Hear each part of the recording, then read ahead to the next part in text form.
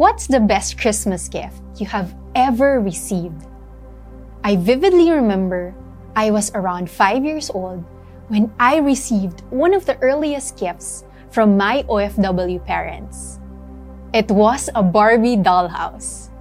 I love it so much that I kept it even when it was already broken. But you know what? As I was growing up away from my parents, I realized that the best gift they could possibly give me was not a material thing, but rather their presence on Christmas Day. Truly, the most precious gifts come not in wrapped boxes, but in intangible things that only our hearts can hold. Just like our earthly parents, our Heavenly Father's most valuable gift is not one that can be put under a Christmas tree. This is a gift that He so freely gives to us despite its priceless cost. His own Son, Jesus Christ, for the forgiveness of our sins. Just as God in Christ has already forgiven us, I invite you to give the gift of forgiveness to someone this Christmas. For us who have been offended and wounded by someone, I know that it can be difficult to move past our anger and take the high road of forgiveness. But let's learn from Jesus, someone who had been wronged many times, what forgiveness is all about and how we will be able to do it. It says in Matthew 18, verses 21 to 22, "Then Peter came up and said to Him, 'Lord, how often will my brother sin against me, and I forgive him?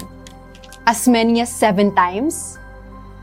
Jesus said to him, 'I do not say to you 7 times, but 77 times.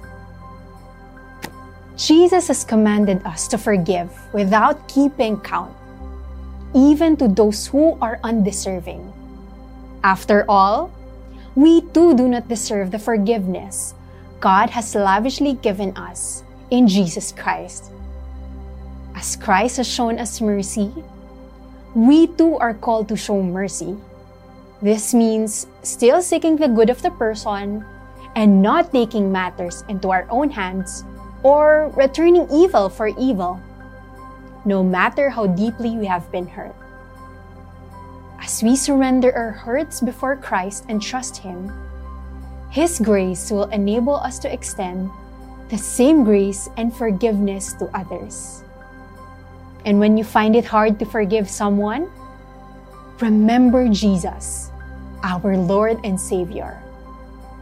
While experiencing unimaginable pain on the cross, He prayed, "Father, forgive them, for they do not know what they are doing."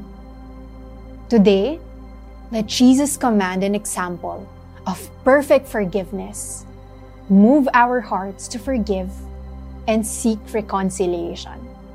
And with that, have a great day.